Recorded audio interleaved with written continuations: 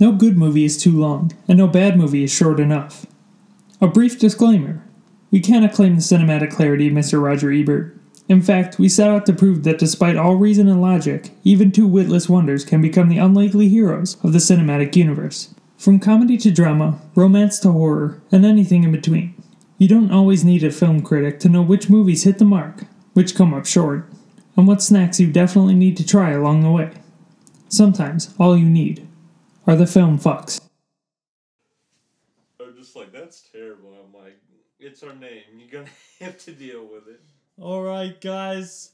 Welcome back to another episode of The Film Fuks. Oh yeah. Okay, I'm Ryan, and that's Wally. Walter. Yeah, that's me. Wally. That It's your guy. boy. That your boy right here. And with we all those are fresh memes. And those fresh memes. The fresh Certified memes. fresh. Bowsette, all that good stuff. Gee, that's not fresh. Bowsette's last 2 weeks. Little ripe now. Overripe. A little overripe. So we are here to talk about yet another movie. This time a good movie. This time, I mean, pretty good. Let's not put spoilers this early on in our podcast. Good. It's good. It's a good movie, even though it's called The Bad Times at the El Royale. But we had some good times. We did. We had some good times. And we have another segment coming up after that we're going to talk about that we also did this time, which is very interesting. But don't ask what, Wally. I know you seem very confused. Oh, I know. Okay, you looked It took me a second there. I was going to say, you looked very confused. Spoilers about food. Oh shit. Okay, we gotta stop doing fucking spoilers. Everybody hates it. Right, spoilers, we're not gonna stop doing spoilers. Yeah, in the first 2 minutes of the podcast. Because, yeah, we did that. I was gonna say, we did that last time, too. We just said right off the bat. Because you know what? I don't want to spoil this movie, because it's a very good movie. No, it does suspense, and it does, like, drawn out, like, stuff really well. There's a lot of building tension and a lot of building mystique about different aspects of people's lives, and it pays off really well at the end. Yep. Like, so it's kind of just a genre bending movie of all sorts of things. I don't know, it's mostly kind of a mystery movie. Yeah, it's like a quasi-mystery movie. I mean, it starts out feeling like it's going to be just like a very cut and dry mystery movie. I mean, they have a character played by Big Dick. What's his name? Big Dick. Jeff no, Don Draper. John Hamm. John Hamm, yeah. The Big Dick himself. You haven't heard about this?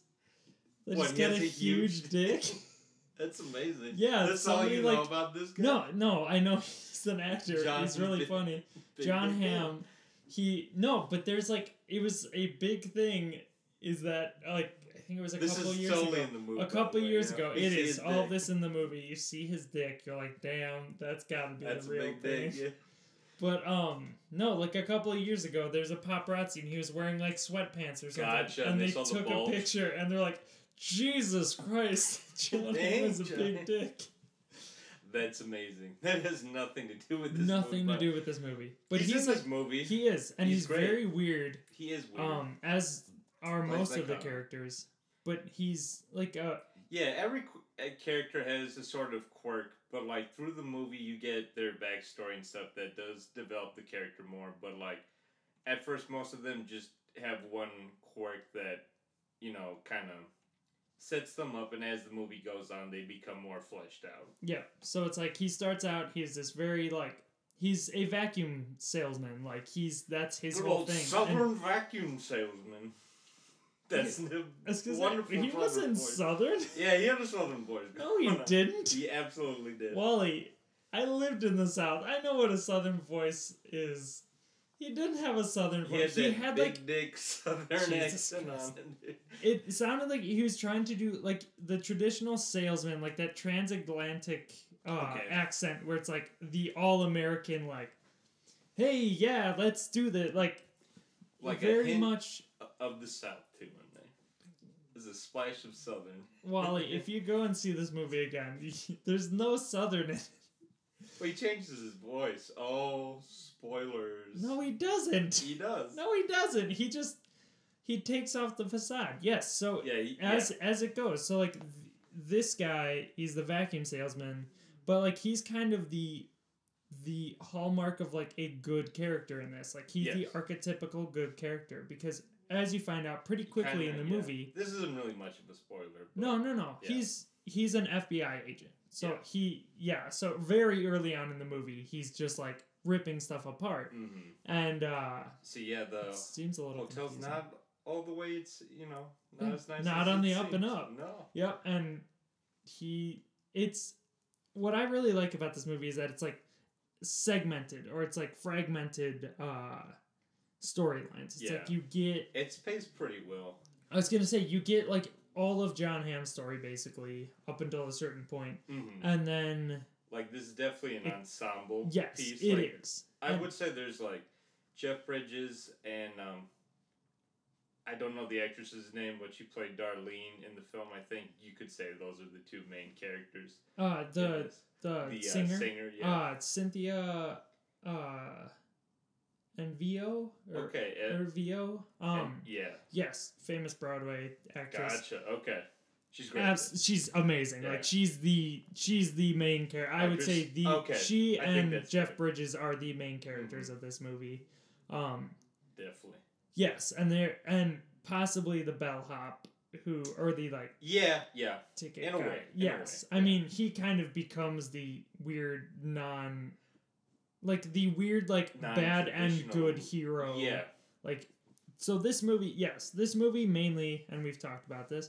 This movie mainly is about saying the archetypes of good and bad are like the things that will be punished. Like you never in reality and in life, it's never black and white. Mm-hmm. And this movie does a really good job of depicting that in a way that like the archetypal good characters get punished. The archetypal bad characters get punished.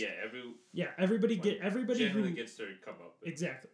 That's what I was gonna say too. It's a good one. Excellent. And then the people who are like in the middle, they're not good or bad, or they're both in equal parts. Yeah, the most great characters are Cynthia and Jeff Bridges' character, who seems more villainous at the beginning. He doesn't seem like he's all there, and the movie does a very good job of explaining his Alzheimer's. Yeah, Alzheimer's. Excuse me. That's like I would say this is, and Jeff Bridges is a really good actor. Yes. I would say this is like one of his.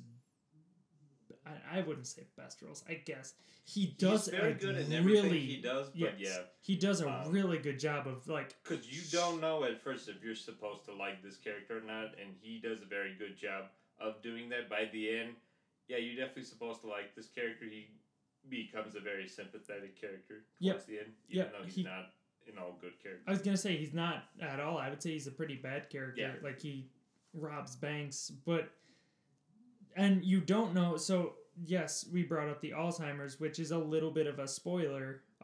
But when he first admits to that, you don't necessarily know if it's true or not. Yeah. You think maybe he's just being a con man, and this whole movie, there's just like, are people telling the truth? Yes. About their backstory or not? Are they just making up a bunch of stories? So. Yeah. Is it all fake, or is it all real, or is none of it? Or is some of it real and some of it fake? And like how he grows in that like characteristic of having Alzheimer's throughout the movie is like that is such incredible acting, because at the beginning it's like you don't really want to believe that he has this, because he seems he's just manipulating people. But then by the end of it, there's this one scene where he's just. It is pretty sad. Like it's devastating, and like my grandfather is suffering from all like he's very far along in Alzheimer's, and it's pretty kind of heart-wrenching to have to deal or have to like see stuff like that, but like this was done like, and so at the end it's like he doesn't even remember his name. Yeah. And like it's a pretty pivotal scene where he gets asked what's your name, and he's just like, yeah, that was very sad. oh my god. I was, because he like starts by playing it off as a joke and kind of like trying to recall it and like, oh, just give me a second. But then like you see this amazing shift where it's like, no, he's never gonna think of it because he's that part of his brain is no longer like, I wouldn't say this is there. a very emotional movie. I mean, towards the end it's very emotional, but like just really strong emotion. But that felt I don't know, very real at that point and not really over the top. I was gonna say it was just, yeah, it was well acted. Like if you like you feel sympathy for these characters just because like it feels like they're having these problems, and like you feel like they're like what they're going through is like it's so high stakes that like it's really sad to see these people failing or not being able to do something, not by any fault of their own but just because of circumstance. And that's compared to like A Star Is Born, where it's like all just a little bit of canned emotion to the point where it's like, oh, this is very... By the way, check out our Star Is Born podcast. Yes, we hate that movie. Haven't released that yet, but compared to this movie, it just didn't hold up. It didn't do anything that it was trying to do. It didn't do anything new. It wasn't really engaging as a movie. Like, this has, I guess to put in simple terms, a lot of people could say like the Quentin Tarantino kind of style, where there is a lot of dialogue, and it's very engaging dialogue too, and scenes are kind of shown out of order or like coincide with where everyone's at when something really important happens, so you see it from different angles. Yeah, I was gonna say it follows a pretty like Pulp Fiction-esque that fragmented or segmented, where it's like you see an instant and then you get it from 5 different vantage points, and then you kind of, it just makes you not question what's going on, but just question what was the right decision to do in that moment. Right, because this movie's all about decisions. Yep. Be them good or bad. Yep, and yeah, regardless, you're going to be punished for them, but how much punishment can you take, or how much punishment should you subject yourself to by making a choice that is either right or wrong? And I don't know, it's just a really good movie. Like, it's shot well, and the story is... I don't think we mentioned this yet, but it's set, I believe, in the early 1970s. Yep. And it has, a very nice, clean aesthetic. With that, you could definitely tell it's late 60s, early 70s. It's shot really well. What I like most about this movie is how slow it is. Like, movies nowadays, you get the exposition out of the way, and then there's just kind of non-stop action. There's action towards the end of this, but it's mostly exposition. It's mostly exposition. Which, I'm not gonna lie, my only complaint, or like a major complaint for me in this movie, I felt the exposition was a little bit much. At the end, I think it kind of overstayed its welcome towards the end. Because we do get pretty much every character's backstory, and it gets to a point where we're kind of at the height of the action, and then we go into more exposition.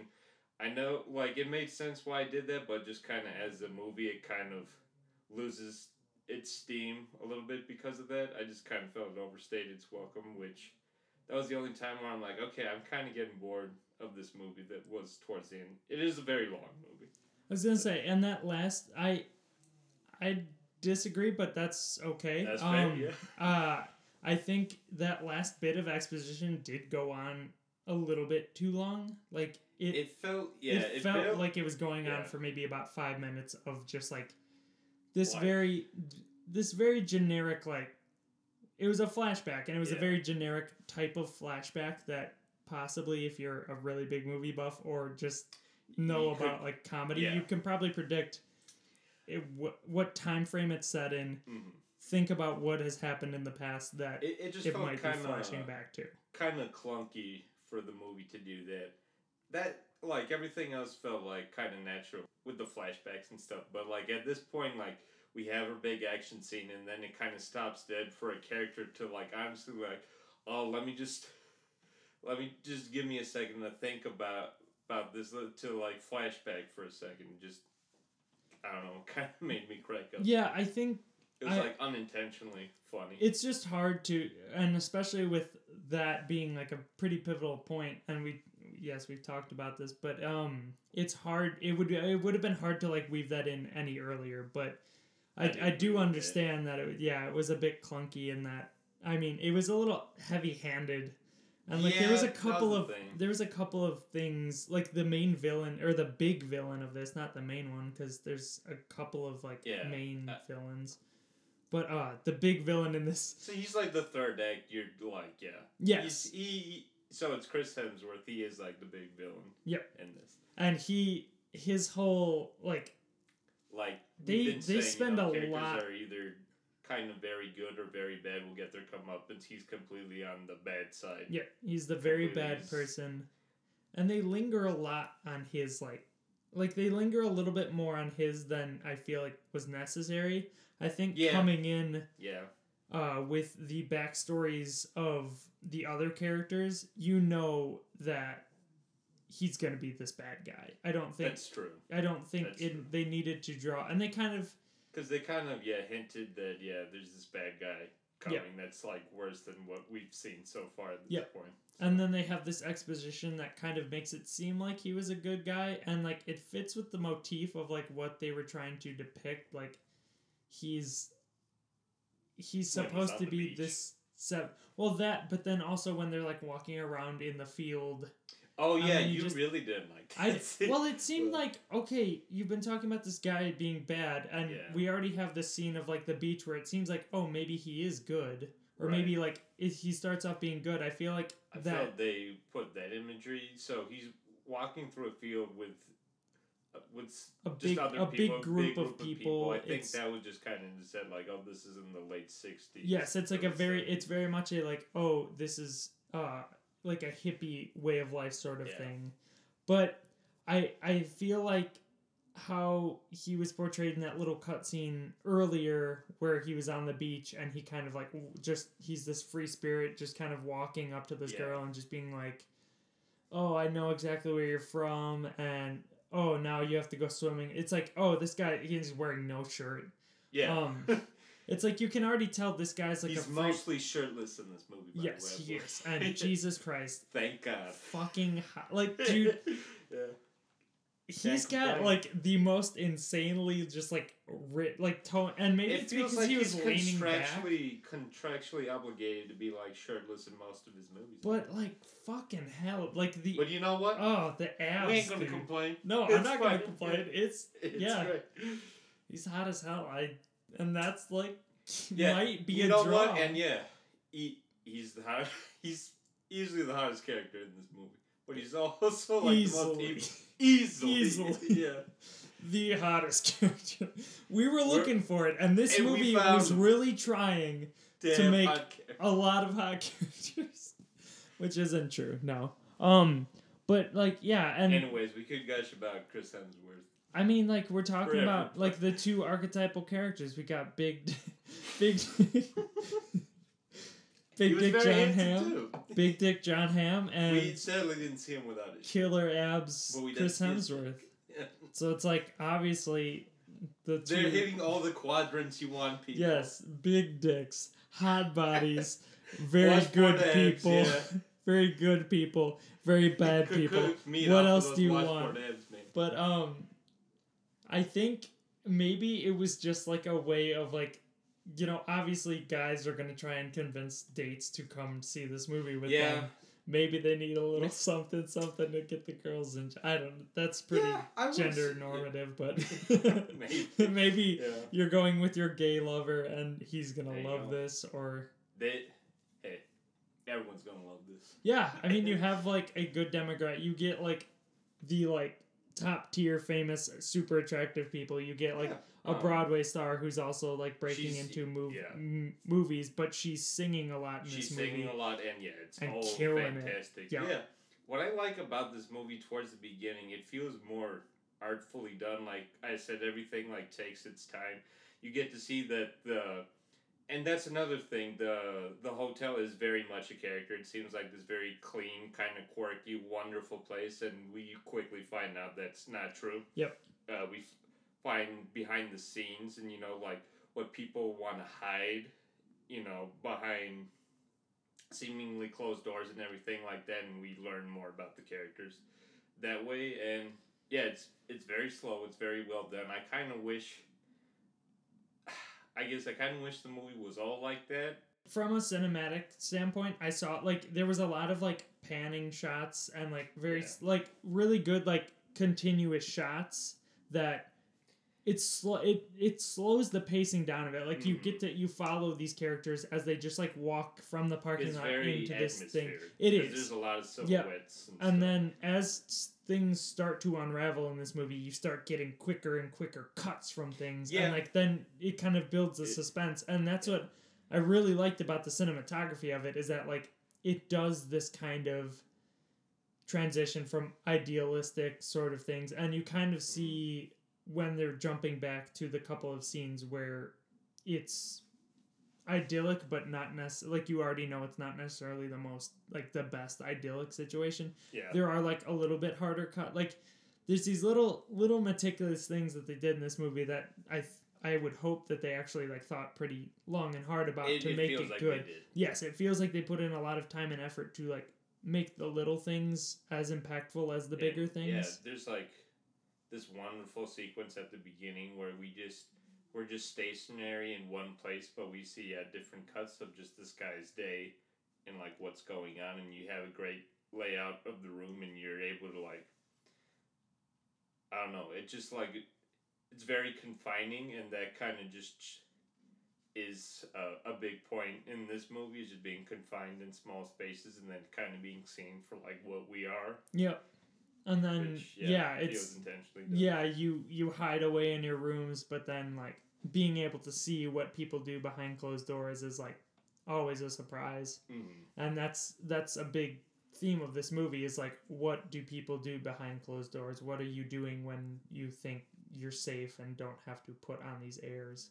Yeah. And then in the end, like the people who kind of survive the experience of being exposed like that, either emotionally or physically, is like they're better for it. It's like letting somebody in when they're guarded everybody's guarded at the beginning of this movie, but by the end they've let people in and they end up being really open up, kind of rewarded for it. I mean, they get away with something. So yeah, we're not gonna say what. No, that's the thing. We've done a very good job of just hinting at stuff and big points of this movie, because there is a lot you could spoil in this movie, and everything we've mentioned, like I think you'll feel more rewarded just for kind of knowing what we explained, and I think it's not going like the stuff we've spoiled. There was an incredible jump scare where Walter it got visibly me, dude. This isn't a scary movie, but like this movie built up a good jump scare. And okay, we didn't review this movie, but The Nun, where that's a movie where there's supposed to be good jump scares. All the jump scares, you see them coming in that movie, and like this one movie, just did it way better than the entirety. Yes, and it was just one, really. Yeah. But you visibly or verbally reacted, like you didn't scream. You're just like, holy shit. I haven't done that in a movie in a very long time. Yeah, so and that just shows you how engaged the majority of the theater did too. Mm-hmm. I was laughing pretty strongly at because, like, I don't know why, but I kind of was like, there was, I don't know, that sort of thing. Like, it wasn't predictable at all, but I just wasn't surprised by it as much. But god damn it, I was so excited to like hear. No, because that's like. Yeah. That's what you go to see movies for. Yes, is to get so immersed that when you see that reaction, or when you get that reaction, you're like, damn, like that's how immersed I was in it. And to go back to Pulp Fiction, like it's kind of that moment where Uma Thurman is like ODing, and they have to push that needle in her, like I was thinking I mean, that's more, yeah, that was pretty intense too. And this, like, you don't see it coming as much. This was, yeah. Also, when they're driving But in they the both car, have anticipation. There's, like, it's very good anticipation. Yep, it's like a build, and then all of a sudden, like, this It thing hits you you really expect it to go one way and it doesn't, and Yeah. it kind of reminds me, going back to Pulp Fiction, of when they're driving in the car. It's what's his name? John Travolta. John Travolta and Samuel L. Jackson driving in the car, and then John Travolta just shoots the guy in the head. Because, like, it wasn't really building that, but it was such a good surprise, and, like, their genuine reactions to it were made it, because it's like, it was so out of the blue, but it kind of makes sense in the... It was kind of building to that, like, you could kind of see coming, like, there's definitely anticipation, like, it lingers on this moment where you think, it's going to go one way, but it goes another way. And it's like you get this anticipation of something bad happening, and then it just shifts to something else happening that is just as surprising, but in a different way. So that's where it gets you. That's a really good way of describing it, Wally. Is yes. No, but it was just good in all the right ways. It was. I was very surprised by it. I wasn't really expecting too much from this movie, to be honest. Like, I saw the commercials, I'm like, it looks interesting, it looks pretty, and it's all that, and thankfully more. Yep. And it was shot exactly how I would ever want to shoot a movie. Like with the very vivid colors, and then you get that heavy contrast once the gorgeous, sun goes down. Saturated 70s colors. Yeah, like very much like trying to evoke this like nostalgic feeling, but then you see like everything gets chipped away, and then it gets really disgusting, but it's still like very heavy contrast. Like it's, I would say it's just an incredibly good movie. I would love to watch it again. Like it does its job really well. I do like these kind of movies where it's kind of a who's who mystery sort of thing. Like, it kind of did feel like a Clue movie. Yeah. Almost in a way, with a little bit of... I want to say, like a Tarantino kind of way, but there's also this other movie I'd recommend called Seven Psychopaths that also kind of deals with characters in this sort of way. Yep. Too. It's also an ensemble. I was gonna say, do you know who directed that? Because I wouldn't doubt that they're the same guy. I looked that up. It's not the same guy. Okay. Yeah. Well, they because I've seen that too, and it's really great. It's like incredible. I mean, Christopher Walken he's one in of my that favorites, is incredible. Like, he's just incredible in that movie. And it's Simon just so Rockwell's great. Really Yes. Blow up. What's his face? Woody Harrelson said. Yeah. Like, you need like dynamite to blow up someone's head like that. Yeah. That was it was very absurd. So that's a recommend. Oh yeah, definitely. Especially if you like this movie, go and watch Seven Psychopaths, because it is just as enjoyable in a very similar way. Less suspensey, but more like kind of playing fucked up shit to comedy. yeah, because the whole thing is like, okay, let's talk about Seven Psychopaths a little bit. I don't remember a lot of it, but I do remember enjoying it a lot. The main guy is like a writer, and he's trying to come up with a script, so just all of his like close friends, they just turn out to be what you would call psychopaths in one way or another, more well-functioning than others. And some not. And some are just really bad psychopaths. Yeah. No, yeah. I don't know. That's another great movie. I was gonna say it's really good. I should rewatch it. I haven't seen it in a while. And I've noticed if I'm just watching a movie here, I'm always doing something else. So I don't give it the full attention it deserves. Which is to my detriment, yes. But that's why I kind of like this podcast, is because it's getting me to go and fully engage myself in the movie. I think, so, I mean, we mostly plan on doing current movies, but maybe like a month we could have like a throwback movie month or something like that. I was going to say, it'd be cool if maybe like once a month, because I don't know, our schedule is a little in flux right now. Well, hopefully, I was thinking, we were thinking of trying to do it bi-weekly, but we might we've been seeing movies at quite a decent rate to the point where we might be able to start doing it weekly. That is a lot of investment on our part, but we love, yeah. Yeah, and if we can do it, I need to get better at editing and do that at a reasonable pace. But if we can do that, then I think it would be cool if we just maybe once a month, just because, I mean, movies, there's only so many movies that are coming out at any certain time. Yeah, there's only so many movies that we also want to see. That's very true. I mean, going to see The Nun was kind of like, this is... Yeah, we kind of... That was fun, though. That's not a movie I would see otherwise. Nope. And that's kind of what I wanted for it. We'll never see it again. Because, probably not. And we're not going to review that because I don't remember that movie, to be honest. Well, we might release the review for it. It's not going to be great, but god damn it, if it's the weirdest thing to they had inaccurate dinosaurs in there, dude.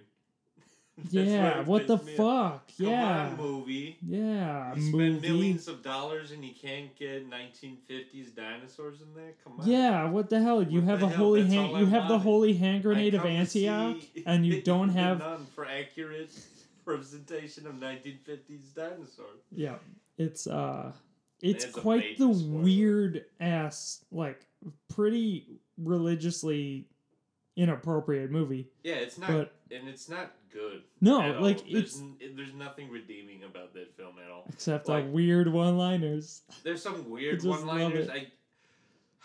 I've seen some of the Conjuring movies. If you want to be a completionist and you're like, oh, I like those movies. Let me check this out. Wait till it comes out. Yeah, it'll probably get on Netflix at some point, and it's not worth. It's not scary enough. It's supposed to be a horror movie, and it wasn't that scary, to be honest. There wasn't a lot of like jump scares that were great. We talked about that. Mm-hmm. There wasn't a lot of I'm just gonna ambiance horror stuff. Yeah, there's not a lot of ambiance horror. There's no atmosphere in it.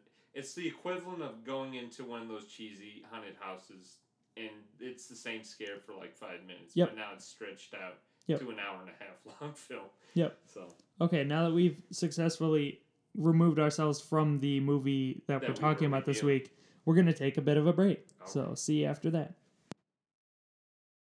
Setting, because we didn't... we'll get into spoilers. Yes, then we're going to get to spoilers. So if you haven't seen the movie yet, I think you've got about a couple of minutes. We will... 2 minutes flat. I was going to say, we'll say exactly when the spoiler section is coming, but yeah, for now. So... the setting, I mean, it's very like when you think of 70s, you're going to think about this. Like, it's a California. Well, it's like... summer. It's the mix thing, because it's like the whole, like those novelty hotel ideas, where it's like, either there's a cavern or something where, hey, come and stay and enjoy the cavern that we have. You can ride a minecart, or... for this... like Donkey Kong. That's it. Well, no. It's very boring compared to Donkey Kong. But yes, for this, it's the fact that, half of it is built on the... Nevada. In Nevada. And then, the other half is California. Yep. So it also coincides with the good and the bad, and we kind of see towards the end, I guess, Nevada is inadvertently more of the good state. Yes, or at least the characters that choose the Nevada side, and maybe, because wasn't Nevada blue and... Nevada's purple, and California's gold, I believe. Okay. And so, and for like the gold rush and stuff. But, so there's a lot, so in the hotel itself, and the outside, there's a huge red line that kind of goes along the entire thing. Yep. And so... throughout the movie, you see these like moments where characters are like either making a point to step over the line or walking specifically on top of this red line, and you kind of, that's why very early on, we kind of both noticed that it's like you're going to see these archetypal characters of like on either side of it. Like it's a lot of that movie is symbolically connected to the setting where you're either on the line, in between the lines, or not in between the lines, but just like an extreme on one side or an extreme on the other, and that's mirrored in the setting. like John Hamm's kind of sleazy vacuum salesman character. Yeah, he's the character who wants to be on the California side. He wants the suite. Yeah. So gets the. I thought he was on the Nevada side.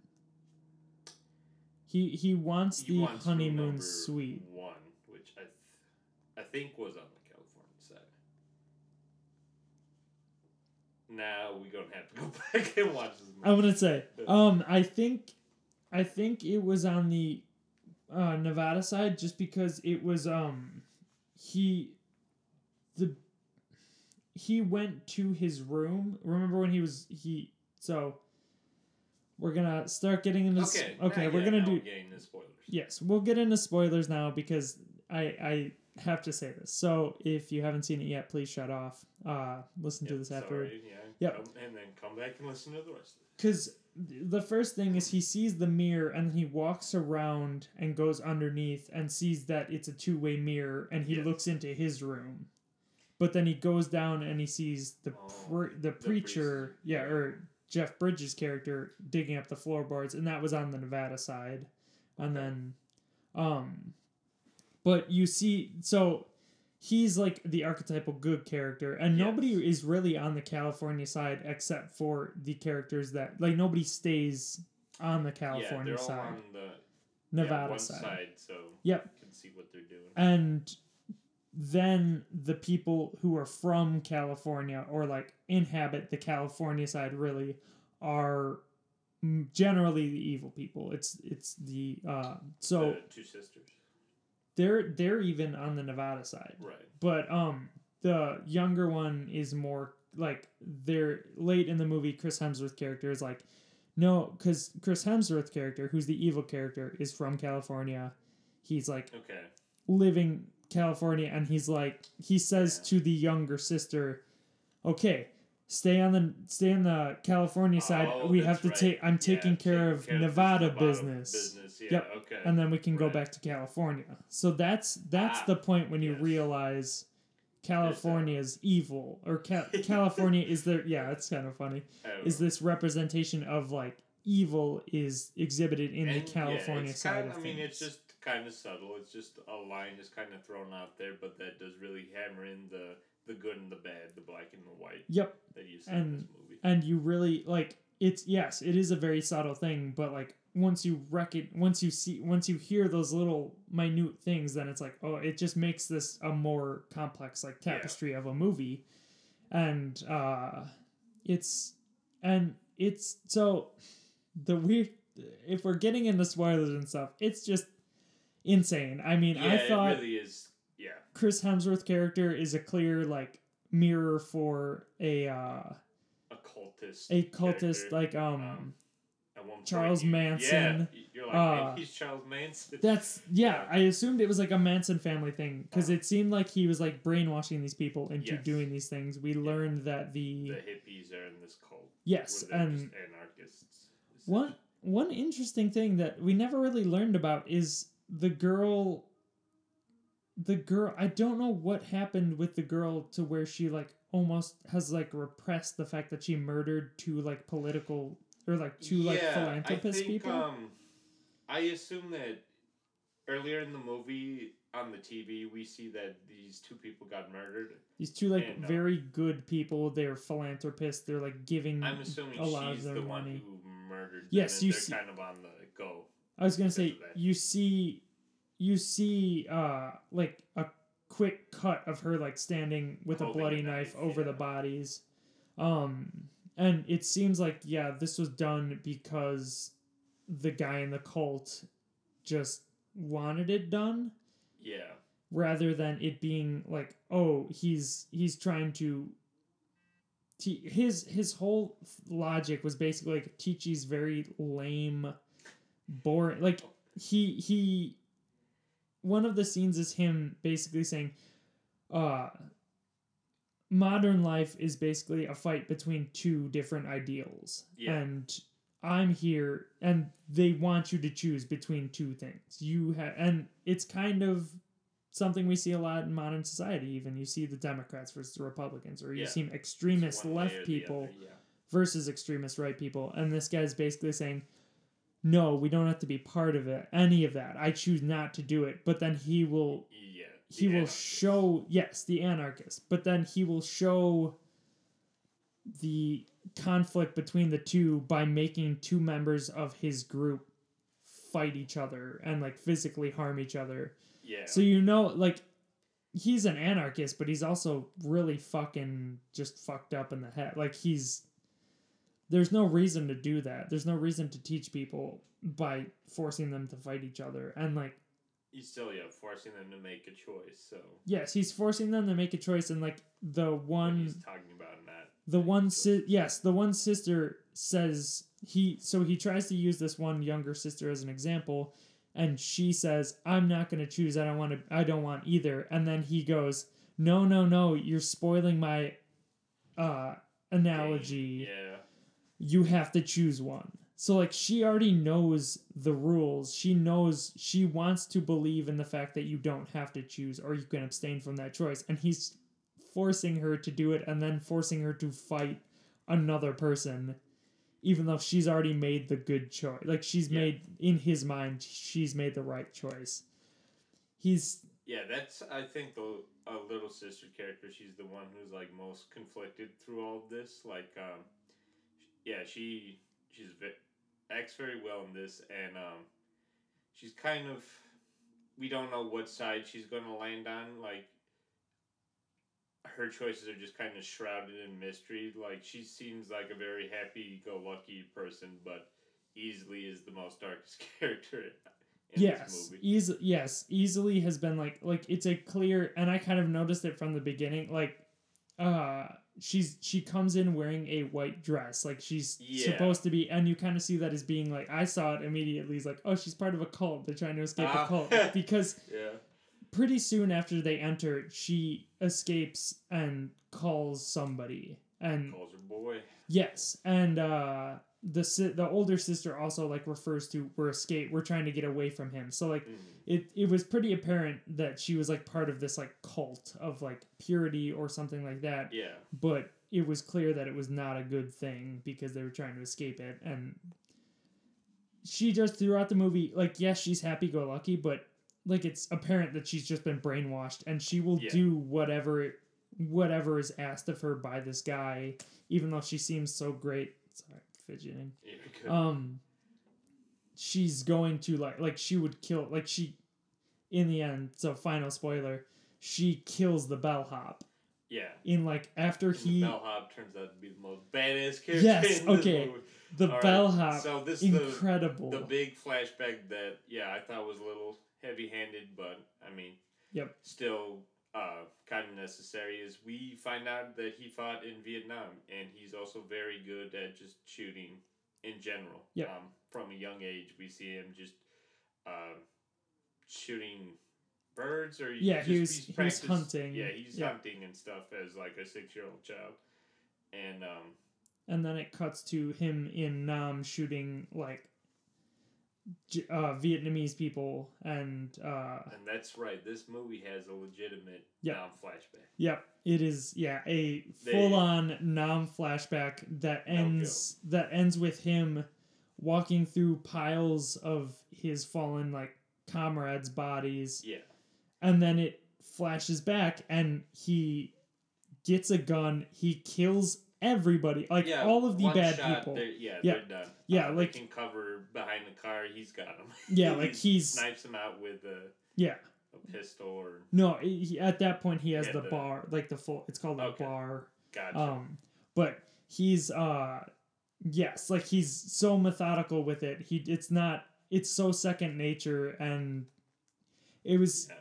But so at this point, like this character is like the most overtly conflicted. Like he wants to change. Like he knows he's done bad things. He's a heroin addict. He's seen a lot of disturbing stuff at the El Royale. Because another spoiler is it's just a pervert hotel, as it turns out. And it's they're just filming what goes on behind the scenes and just selling it. And specifically, it's a pervert hotel that like caters to a upper level clientele, generally like statesmen and members of Congress, or just famous people will come to this hotel specifically to copulate with not their wives and not their, well, mainly not their Just have good wives, times but at the El Royale. yes, and he there's somebody in Virginia. They got this tape of someone they don't ever mention, but if you put it together to the time period and everything like that, we at least came to the conclusion it's probably President Kennedy. Yeah, it's Kennedy and possibly Marilyn Monroe. Which noticed... we do, see her picture of her at the El Royale. Yeah, and so yeah, we think like they never explicitly say it, but it's again, to go to Pulp Fiction, it's one of those moments where it's like, oh, what's in the briefcase, and we never see because that's just not necessarily important. Yeah. It's just a matter of what the characters are going to do about it. Yes, and in the end, they burn it. That's a choice made by like the most good of the gray area characters. Okay, yeah. The woman, Darlene. You see her make the choice. Like that's the point where like she pivots into like being the good archetype of the movie, even though she isn't like this noble knight. Like she did manipulate people, and she is taking stolen money. Yeah. In the end to like help her survive, but she has morals, and you see that. And Jeff Bridges' character, maybe you wouldn't, if he gave her the option, so it shows he's kind of grown throughout this. He probably would have just taken it at the beginning. I mean, you kind of he would have get just that. taken them money at the beginning. Well, and the tape at the beginning, because it would have been worth so much. True. And by the end, he's willing to. He makes a friend by the end. Yep.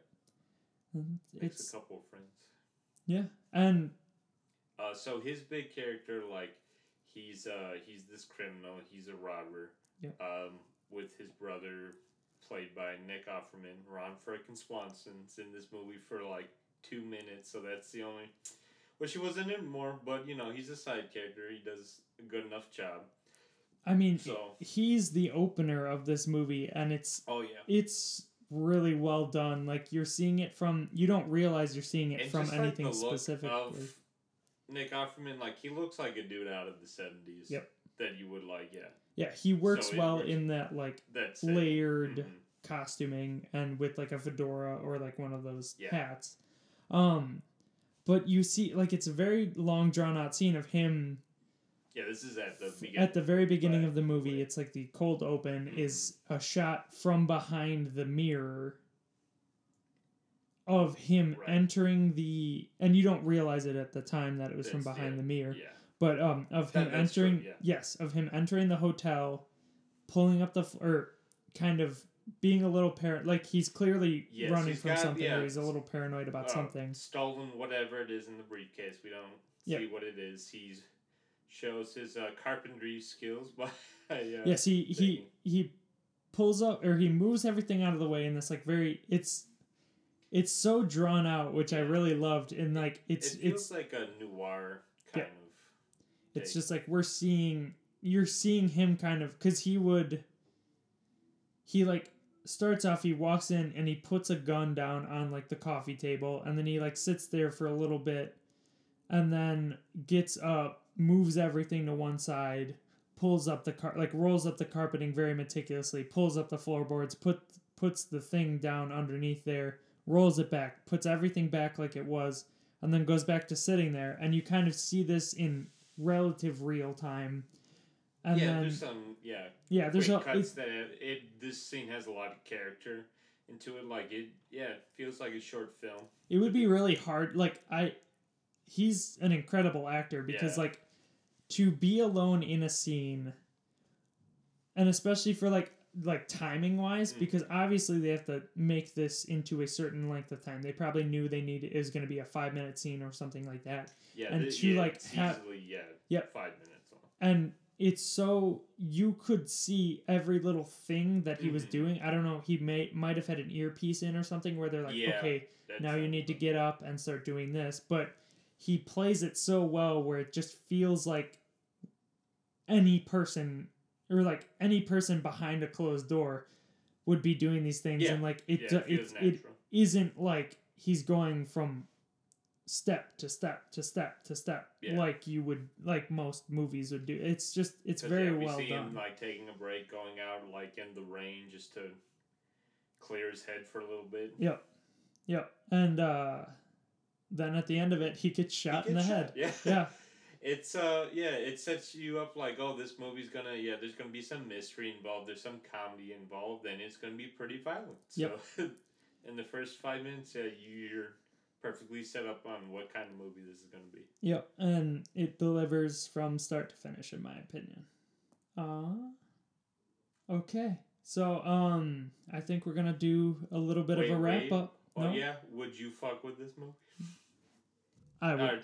I would absolutely fuck with this movie. Walter Trush, would you fuck with this movie? Hell yes. This is a great movie. It's super fun. Not a lot of these kind of movies come out anymore. Great acting, super engaging and stuff. Yep. But it's just a little long. I would say it's a little drawn out by the end. So. You definitely, and the lack of action might do that, where it just feels like all the action happens within a very, very condensed period of time, and maybe you're like... Which I like, not gonna lie, that was nice. But because you've had all this, anytime you break that up, because like it's action, and then you get that flashback thing, and I think anytime you break, if you either should do action from start to finish, not from start to finish, but like sequester it, and then don't have any of that backstory stuff. And, know what you mean. Or...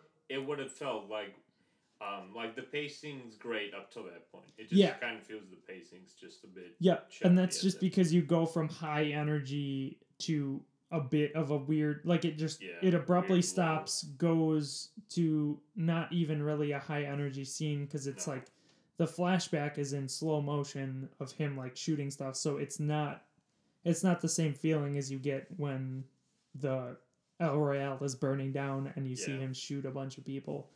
The pervert hotel burns down, dude. Yeah, it's great. That's the end of it, is that it burns down. They just leave and fuck off into the Las Vegas, or to Reno. Reno, Reno.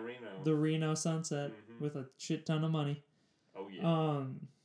Okay, so go see this movie. Go see it in theaters. Yeah. I would say you will not, be disappointed. No, it's not. I don't think I'd enjoy it as much on a smaller screen.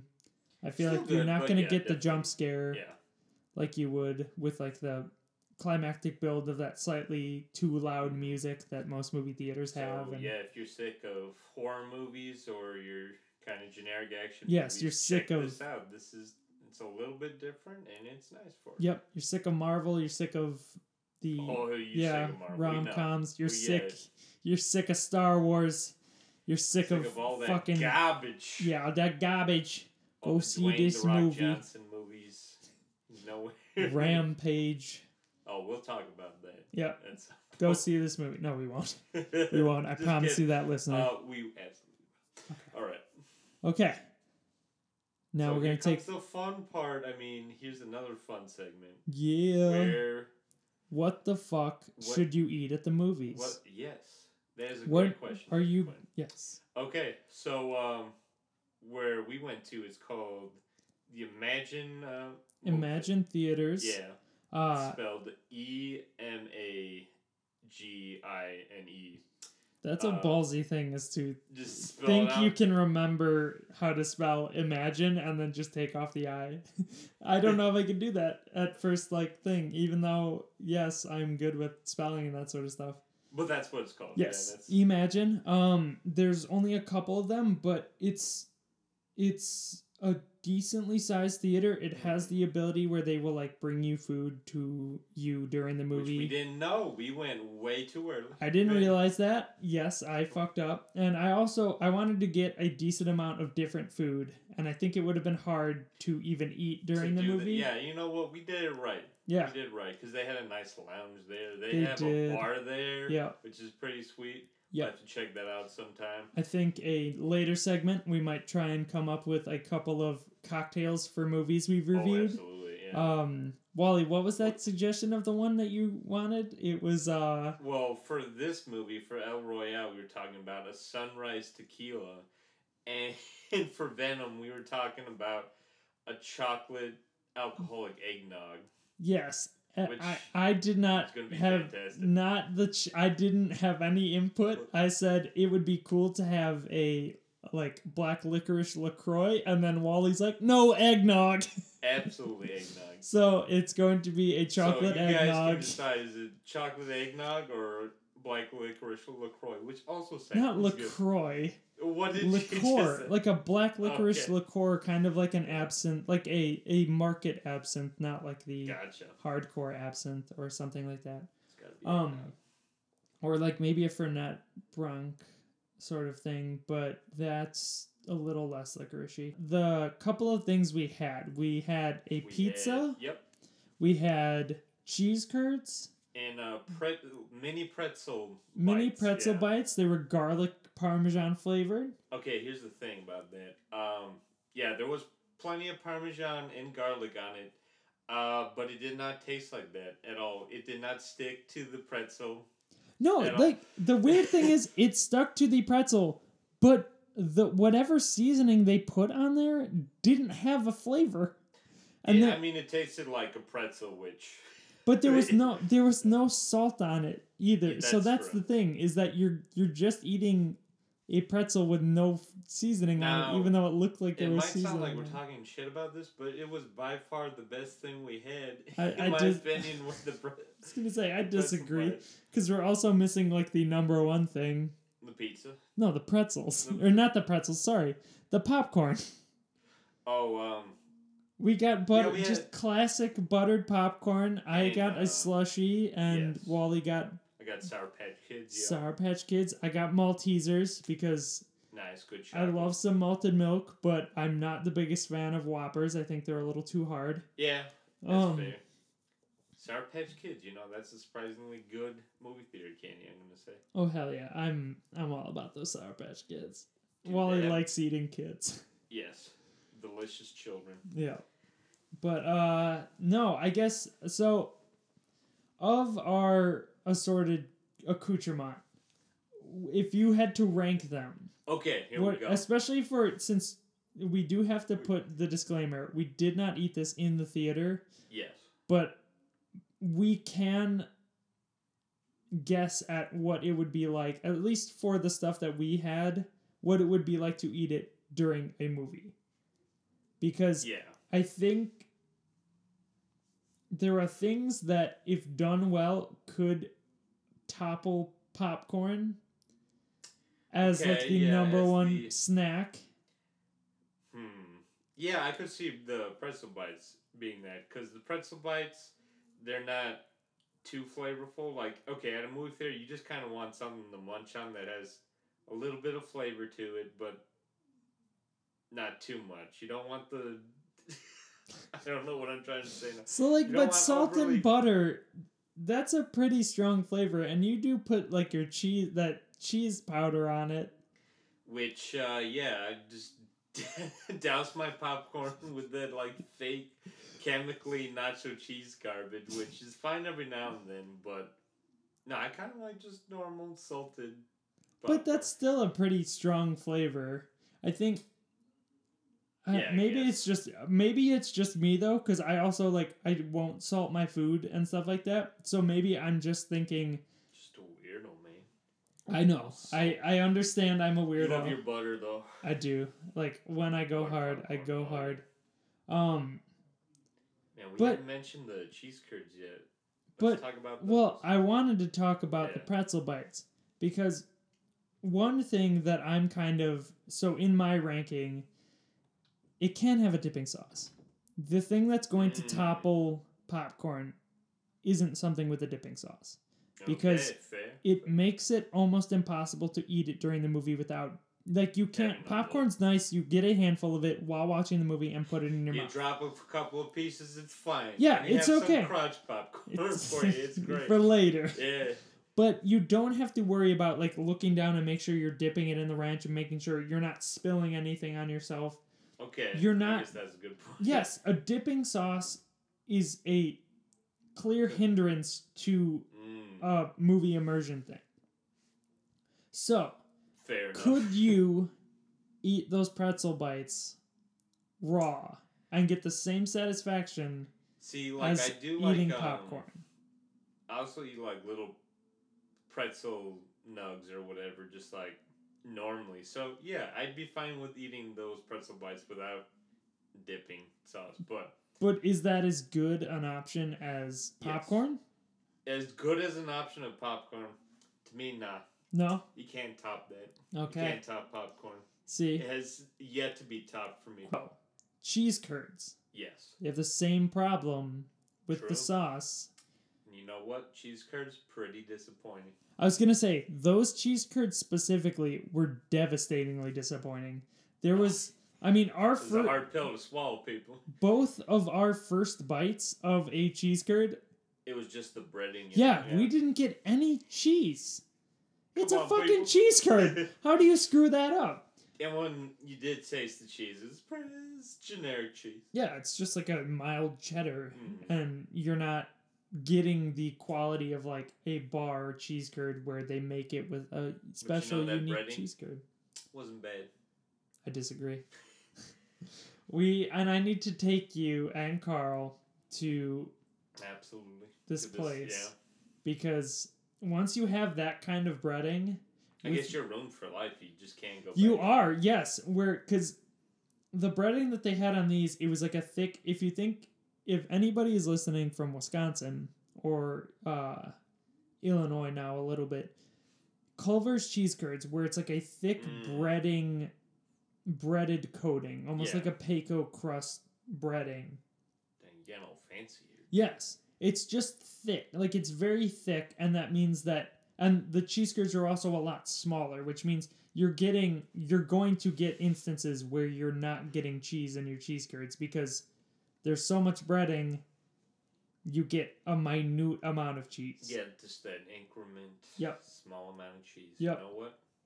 Doesn't do it for you. No, I was not satisfied, especially after having these like larger ones where it's like actual... Like if you buy a cheese curd... Do you feel if we didn't have the pretzel bites, you would have been more satisfied with the cheese curds? No.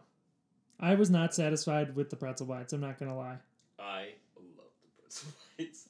Give me a little teeny bit of salt on there. Yeah. Because most pretzel bites will have salt. Or at least they'll have like a cheese filling or something to... I just like they had marinara dipping with the pretzel, which was kind of weird, but it's different. I was going to say, I didn't try it with that, so I don't know how the marinara held up, or how the marinara... That's okay. You can add this part of the marinara. Marinara. Yeah. Thank you. I'm not editing it out. Tasted, and maybe that would have helped. I mean, if you're having garlic and Parmesan. It definitely helped. Okay. Not gonna lie. It was a big... And okay, you're saying like, yeah... See, I'm a messy person. I don't care if I get a little bit of this dipping sauce. No, but if you spilled the whole thing... I'd be devastated. But then you're in a dark theater, no one's seeing, you just take the pretzel and dip it on your face. Finish the thought. Yeah. You dip it, you scoop some marinara sauce off of your shirt and eat it. Yeah. I ain't gonna waste that food. But don't look at me like that. We're not wasting perfectly good marinara sauce here. Okay? I don't know how to respond to this. This is controversial. Oh, we'll get back to this. Okay. This is going to be a big debate. It will. We might have to talk about this later. I think to do it properly, you need to find a way to... Maybe a bigger dipping bowl. Something like that, yes. Also something, because I mean, even the dunking into it, like, you're going to need to kind of take your mind off of the movie. True. I mean, the best thing to do is just hold that shit up to your face. Just chug the marinara sauce and fit as many pretzel bites in your mouth as possible. We encourage this, by the way. We do. It's not a choking hazard. Just remember to swallow it whole. Yeah. Don't listen to Wally. Don't chew. Use your molars. Use your back teeth. No, use just your front teeth. Just nibble, yeah.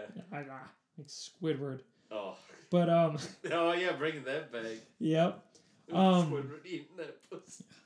Oh Jesus! Did we talk about that last time, or was this in the movie theater? That was that was at the Star at the Born, theater. Yeah. No. We talked about. No, we were. It was. We talked about the genie lamp at the movie theater.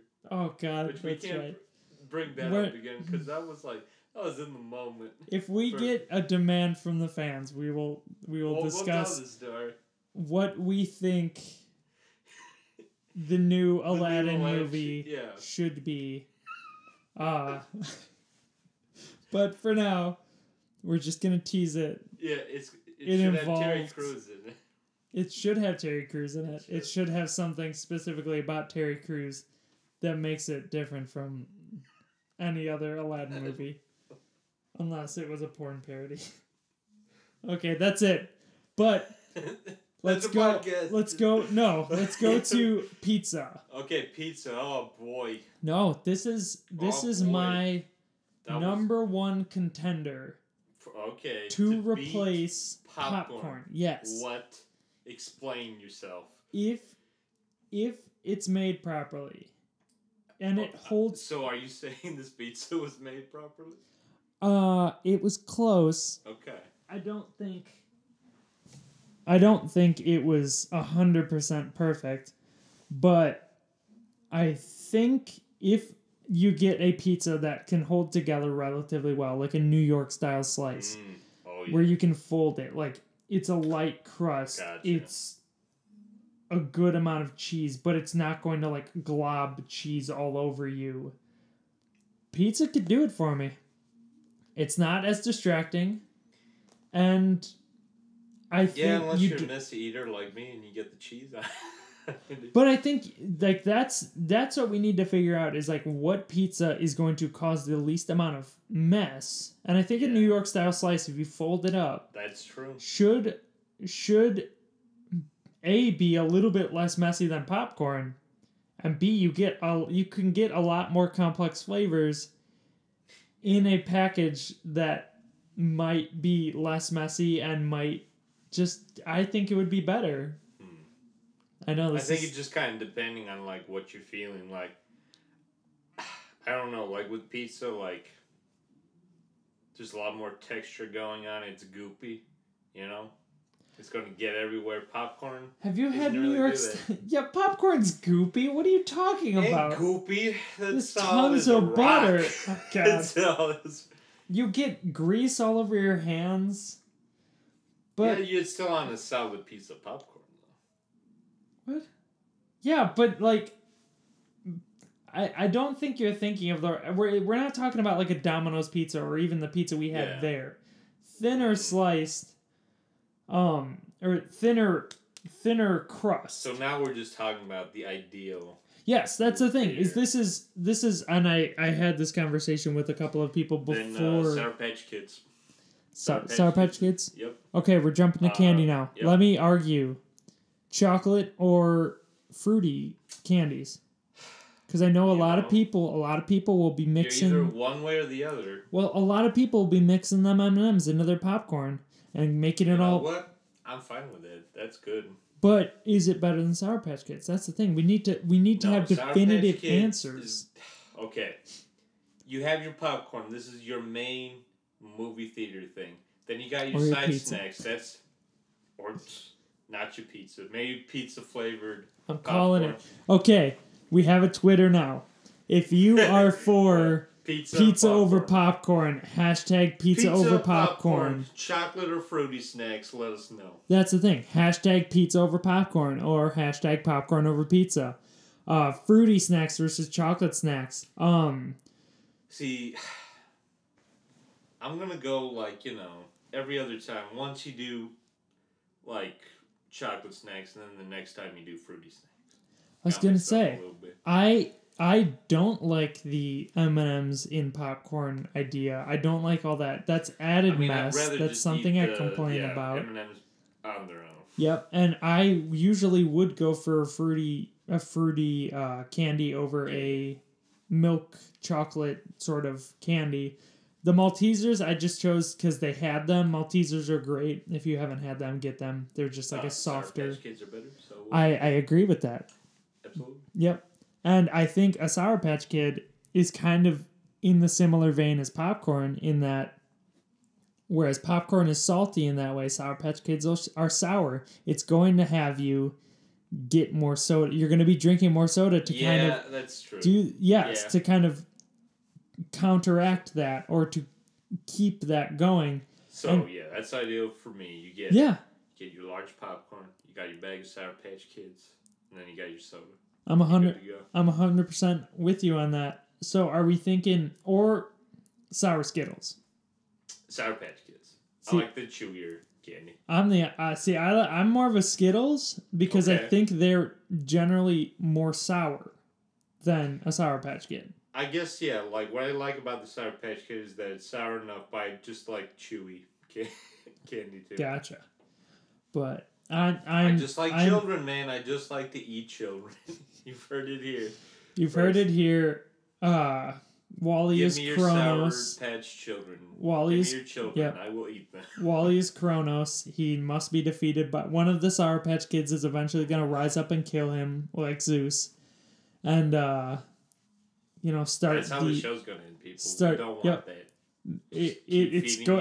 Keep feeding him Sour Patch Kids until one of them grows sentient and kills him, and then creates the Olympians. That's going to be epic. That's the next evolutionary step, dude. Yep, right Sour Patch Olympians. Mm-hmm. That would be really funny. If they just had like a bunch of weird misshapen. Just down like Gulliver's Travels or whatever. Yep. Well, I can't remember if Kronos. I guess would they have bones at that point? I don't want to eat them if they have bones in them. No, they don't have bones. Because they're moving around. Well, haven't you seen they have skeletal structure? They're filled with fluid-filled sacks. They are. How can they move their hands and stuff then? Who knows? Maybe the Maybe they do have bones. Maybe the sour. They're also sour sugar creates like an exoskeleton. Right. This is so fucked up. But so this is all to say that, you know what? I'm glad we tried weird stuff. Well, weird stuff like having pizza and cheese curds and pretzel bites. Like I think that's all good if you just one day you're like, I want something a little bit different than popcorn. That's a good alternative. But I think you can't beat the popcorn. No, and I'm interested. So if we ever go back to Imagine in a later segment, I want to talk about because they also have these popcorn variants. Yeah. They've got cheddar popcorn, they have kettle corn, they have caramel corn. They had some weird stuff. What the fuck? Get that shit out. I'm saying definitively now, get that shit out of there. They don't offer an assorted pack or even like a Chicago mix. They're a pretty like Illinois, Wisconsin, Minnesota based brand. They don't have a fucking Chicago mix? What the fuck is this shit? Do you know what a Chicago mix is? No, I have no idea what you're talking about. It's a cheese popcorn and a caramel popcorn mixed. Okay, so you're talking like in those like Christmas tins, you could get your caramel corn, So it's in the same bag, basically. Is cheddar and trifecta. You know what I'm talking about? Yes, I know what you're talking about. Yeah. It's not like that because those are separated. That would be pretty sweet. But they need something like that where it's like, I want to try all of these little things. Yeah. You need a variety pack. Sure, maybe it'll cost you $12 or $15. Gosh, yeah. But no, yeah, that'd be nice. Yeah, it would be nice for somebody who wants a little variety. But I will say... So this is like, if you have the cash to spend on more stuff. That's the thing. Is like, if you really want to try this, because I would be amazed if somebody goes, I want a large tub of caramel popcorn. Or cheddar popcorn, even. I feel like that cheddar in most of those, like, or even kettle corn, is all of those are pretty strong flavors. And caramel corn specifically, you're kind of hedging your bets and saying, hey, you're not going to buy candy. You're not going to buy candy now. You have a candy popcorn. So why do you need to buy candy? True, then Yeah. But never thought about it. Popcorn is great because it's not basic. Sweet. Yes, it's basic. Yeah. It's a basic salty thing. It's like a Lay's potato chip. Yep. Whereas, and then it goes well with anything. But say they're a lot better than Lay's potato chips. Though. But not a big fan. I am hashtag pizza over popcorn. Ooh. Come at me. My fellow pizza over popcorn heads. But you're saying like a specific kind of pizza that they don't have at the movie theater. Oh, I'd eat that other pizza too. Yeah, it was good. Yeah, and as long as I wouldn't dip it with anything, it'd be easy enough to eat. Yeah. I don't think the cheese was... what about ranch with that pizza, though? I mean, I could do that. I'm all about ranch on pizza, but... Becomes a dip for this, then, dude. I don't need it. Pizza sticks. Ooh. With ranch, if they serve that at movie theaters. There we go. See, give me a ranch seasoning on top of it. Ooh, like a salty ranch seasoning. Because I don't want to dip. That's my thing. Fuck the dip for a movie theater. Give me some ranch seasoning on top. Or season it to a point where I don't need that extra zest to it.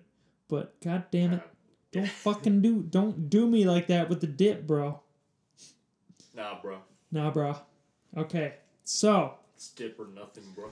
Wally, what are you fucking with on your movie going experience? So, you're fucking with your general things. You got your big tub of popcorn. Already explained that. Sour Patch Kids. Extra butter. Maybe if I want to mix it up, I would try those pretzel bites again. Try with a different flavor. How many times? So there were 3 flavors. One was original, which I hope was garlic salted. And cinnamon. Wasn't it like a cinnamon, That's cinnamon more sugar? Like a dessert sort of thing. Yeah, maybe it was. I think it. I'm not sure though. Yeah, I would try that again. That was, but pizza. Just keep that away from my movie theaters. Thank you. Very much. Fuck off, I'm taking a stand on this. Hashtag popcorn over pizza. Fucker. Popcorn for life. I love try popcorn. To change. Yeah. Try to change me. I love popcorn too, but I gotta say, I'm going. Give me a pizza. Okay. Make it a good pizza. You're wrong, but okay. Great, you can have your wrong opinion. Give me a pizza. I'll take some Sour Patch Kids. I would rather get Sour Patch Kids and pizza over... Maltese? I'm not going to get a Malteser if I have pizza. I'm just not going to do it. That's too much dairy for me. I've got a little bit of an issue. Mm-hmm. But popcorn is fine. I will eat popcorn with Maltesers, but fuck off. I want my pizza, and I want it now. Soda or Slurpee? Ooh. Okay. So this dude. We have so much to talk about. Yeah, this is going to be longer than the review, I guess. yeah, apparently. So my thing. Yeah, here's your yeah. Is it okay if I lay it out? Okay. If a slushie is a one-time, 1 cup, no refills situation, that shit ain't worth it. Don't fuck with that shit. Because you're always going to get fountain drinks. No, you shouldn't pay... Because you will always pay more for a slushie than you will for a soda, even though they cost... I'm sure they cost the exact same amount to produce. But if it's a free refill situation like Imagine has... Yeah, that was very nice. Fucking slushie all day. All day. Don't fuck with the fountain drinks. Unless you're Walter Trush. I will say, after that salty popcorn, you don't... Here's the thing that with Imagine, they don't have the best straws for the Slurpees right now. unfortunately. Yeah. So, like, after that salted popcorn, like, soda and popcorn, that's your bread and butter right there. That's your soda and popcorn right there. Bread and butter. Yep. But, no, I'm glad they have Slurpees there. It's nice for a change, but I would rather go with the soda. Oh, man. I will say they have the freestyle machines there, and that makes a huge difference because then you can get a lot of variants of soda that you aren't always accessible. Dude, yeah, even the disgusting flavors you don't want, like raspberry Coca-Cola, get out of here with that. Sounds fucking great. I'm not gonna lie. Good, man. That sounds good, no? But I mean, you can get that raspberry Sprite, or you can get that like like a Fanta. Give me a Fanta grape. That sounds. Or a Fanta, like not a lot of places have the Fanta variants. They just have that orange shit. Yeah. There's more to life than orange Fanta people. Yeah. All right. Get the fuck out of here with this shit. We're getting really aggressive in this. We're getting real with this, yeah. In this is where you can see where our passion lies. You can see. Now. All right, yeah. Maybe we should just do a food podcast, but. The food fucks. There we go. Yes, that's what this section is called. We are the food fucks right now. But I think because we're fat, and we love food, and you know we are two of the fattest people in the world. I'm gonna make this claim. I haven't moved in 10 years. My family is. I just roll them to the movie theater. Well, the problem is you have to roll too. Like You're not that much. Cart, though, you're not that much thinner. Yeah, you do have your little rascal, and that he just kind of pushes little me. Scooter, yeah. It's really hard. Like, oh man, do you get that thing revving? You're making fun of fat people. I'm not making fun. What are you talking about? Oh yeah, right. No, we're good. Wally, you gotta stop breaking the fourth wall with these illusions. You gotta stop it. We are fat. We're so fat. So I'm just nudging him to the theater because I'm like, dude, we gotta stop eating for 2 seconds. And it's like a 15-minute drive. Like it is, and it takes substantially longer when he's just pushing me. Thankfully, the movie theater is just down the hill. Yeah, thankful. Yeah, it's really not though. But just down this giant hill, we just rolled down. Yeah, I mean there is one giant hill, but God, oh man, getting back up, man. Yeah. That's a bitch. That's when you gotta call up mom. You're like, Mom. That's when we just. Mom, see, that's the biggest problem we're gonna have is once it starts getting cold, because one big thing we've been doing is just rolling ourselves, because we are, with all of our fat, we're buoyant. Yeah. So we can roll ourselves over the lake and get to Williams Bay from Lake Geneva. Oh yeah, it works pretty well. That's what we've been doing, but now it's getting cold. Like my nips get so hard. I know, dude. When we're doing that, piercing through the waves. It is, yes. It's been super windy too the past couple of days, and it's been really hard. It's been hard. We've suffered. Yes. Yeah, we're suffering. We're suffering. We need the support of like a populace, because eventually we need help getting to the theaters. We just want to be, like we just get out of the house. There's just a crowd of people there to carry us to the movie theater. Yeah, or somebody with a forklift. Just Either way, all we need is one.